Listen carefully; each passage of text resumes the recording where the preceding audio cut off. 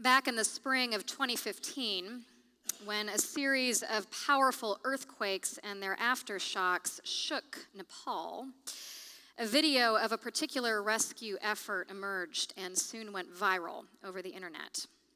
It showed a team of soldiers and volunteers working to reach a 4-month-old baby boy from the heap of rubble that used to be his family's home. He had been trapped for 22 hours.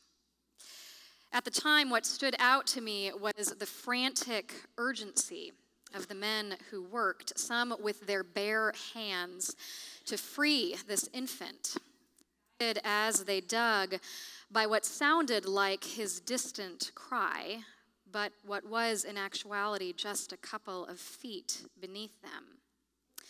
You could feel their desperation on the other side of the ocean through a computer screen, as well as their sheer joy when they finally managed to lift this live child, caked in dust and dirt, into the light and into the arms of his parents.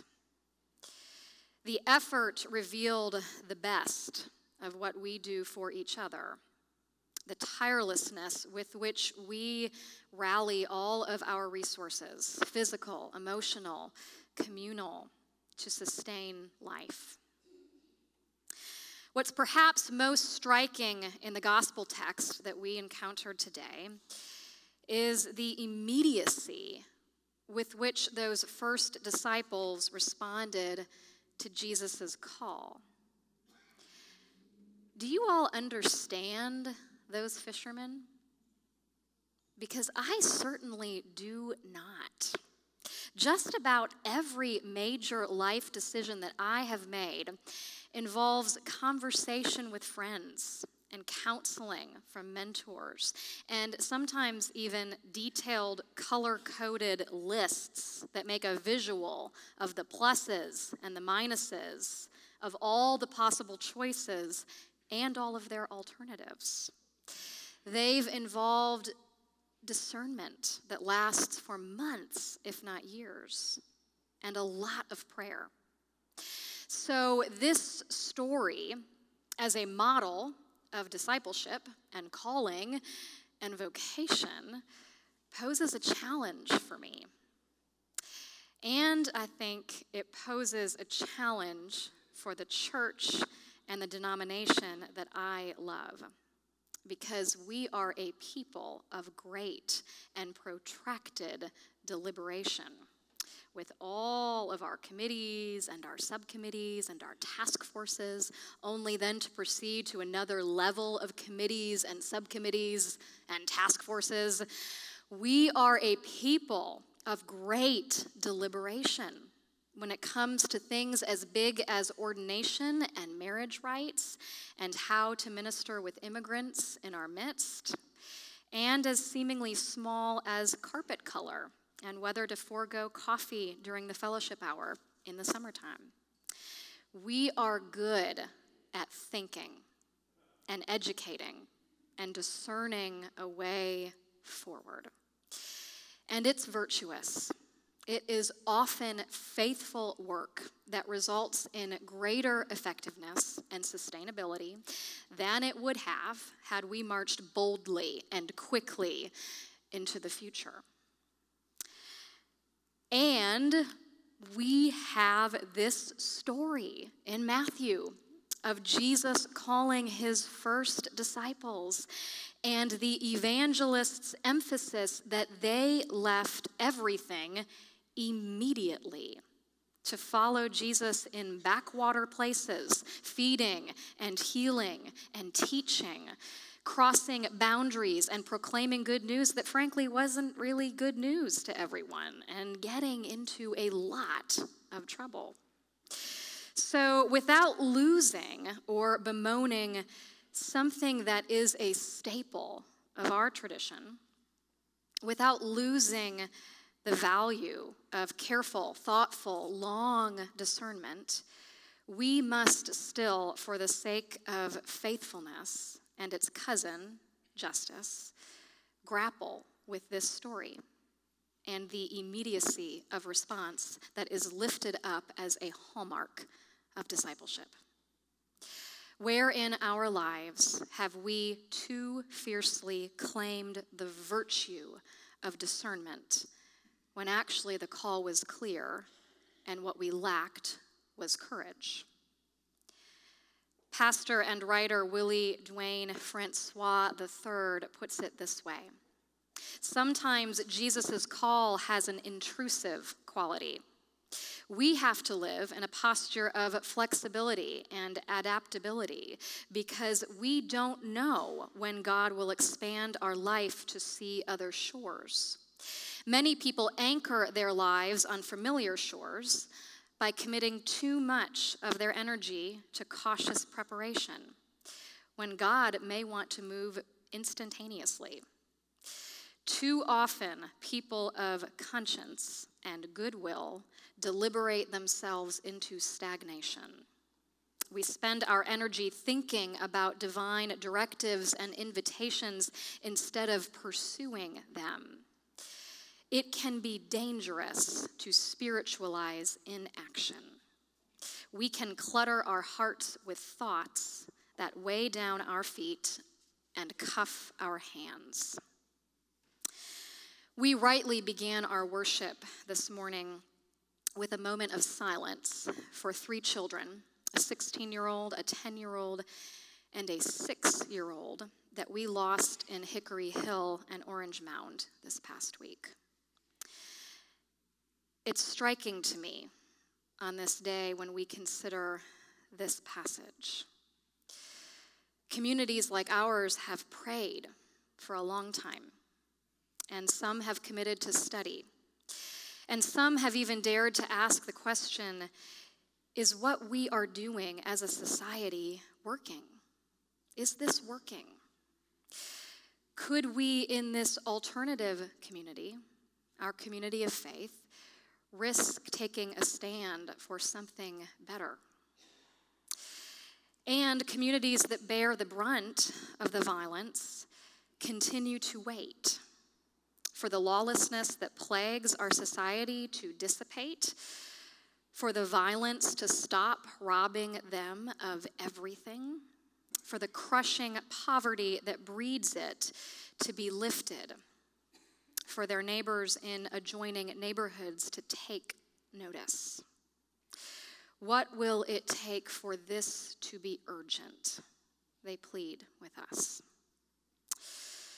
Of course, for North American Christians, this calling of the disciples story and its emphasis on the urgency of proclaiming and enacting the gospel comes right on the heels of MLK Day, which we celebrated last Monday, when many of us read Dr. King's infamous letter from a Birmingham jail and words that convict us year after year after year.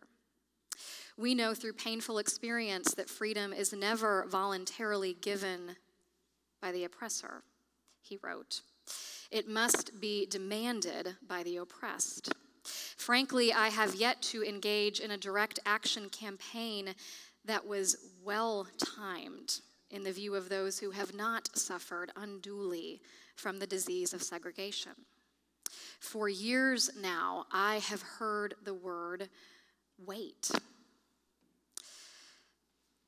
If the calling of the first disciples is a story about not waiting and spiritualized inaction, but about urgency and responding decisively and with purpose, then it must also be about those things we necessarily leave behind when the way is made clear. Parker Palmer, a teacher and an activist, has spilled a lot of ink on the subject of vocation. And in his book, Let Your Life Speak, he shares part of his story. In his mid-30s, he had worked in Washington, D.C. for 5 years as both a community organizer and a professor, without feeling at home in either of those worlds. He said, I had a PhD and decent references, so finding a new job would have been no great problem, not in that time and place. But I wanted more than a job. I wanted deeper congruence between my inner and outer life. Seeking deeper congruence, he signed on for a year-long sabbatical that turned into a decade-long stay at Pendle Hill, an intentional Quaker community right outside of Philadelphia that focuses on the inner journey and nonviolent social change. If he was going to figure out what he was supposed to be doing with his life, certainly it was there among those seasoned discerners, the friends or members of the Quaker Church. But shortly after arrival and sharing his vocational struggle, he became frustrated by their constant and simple counsel. Have faith, they said, and way will open. He thought, I have faith. What I don't have is time for way to open. The only way that's open so far is the wrong way. So after a few months of deepening frustration, he sought an older Quaker woman's advice. Ruth was known for her thoughtfulness and candor. Ruth, he said, people keep telling me that way will open. Well, I sit in the silence, I pray, I listen for my calling, but way is not opening. I've been trying to find my vocation for a long time, and I still do not have the foggiest clue what I'm meant to do. Way may open for some people, but it is surely not opening for me. Silence. And then, I'm a birthright friend, Ruth said. And in 60 plus years of living, way has never opened in front of me. Parker felt himself sinking into despair. Was this whole Quaker process a big hoax?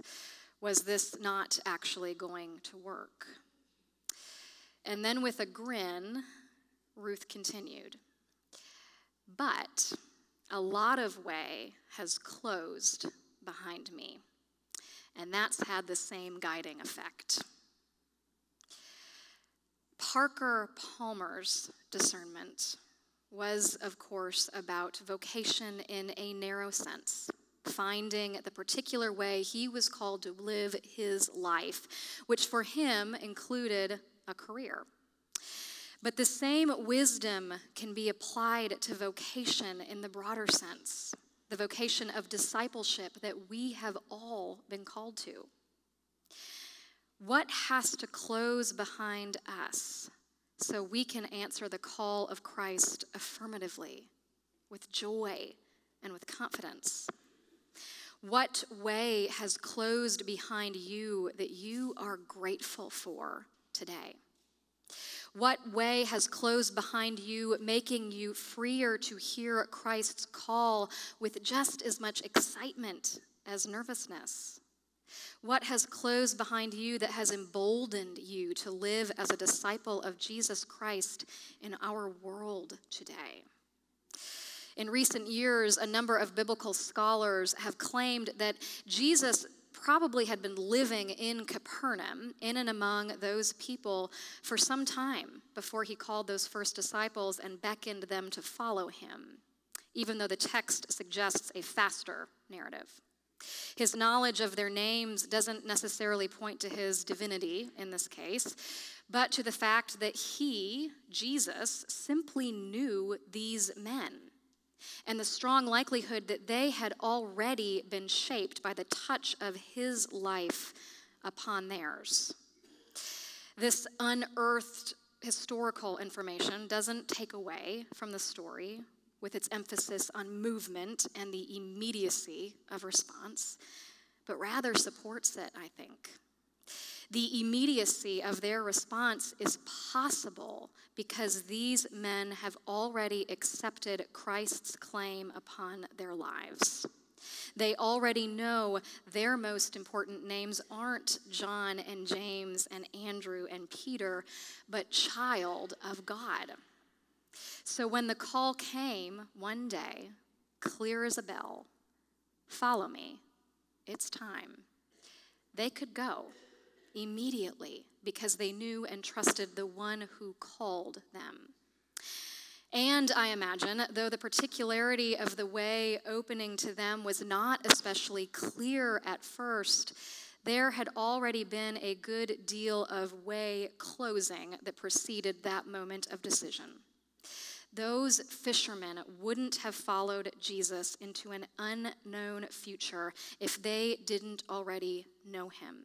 They wouldn't have responded to his call with a sense of urgency if they didn't trust him and the vision of a world made whole that he made plain versus a false way that had already closed behind them. So our invitation today may not be drop everything, follow me, or perhaps it is, but it's certainly know me and know your true name. The urgency of the day, the immediacy with which God implores us to act begins there. Thanks be to God. Amen.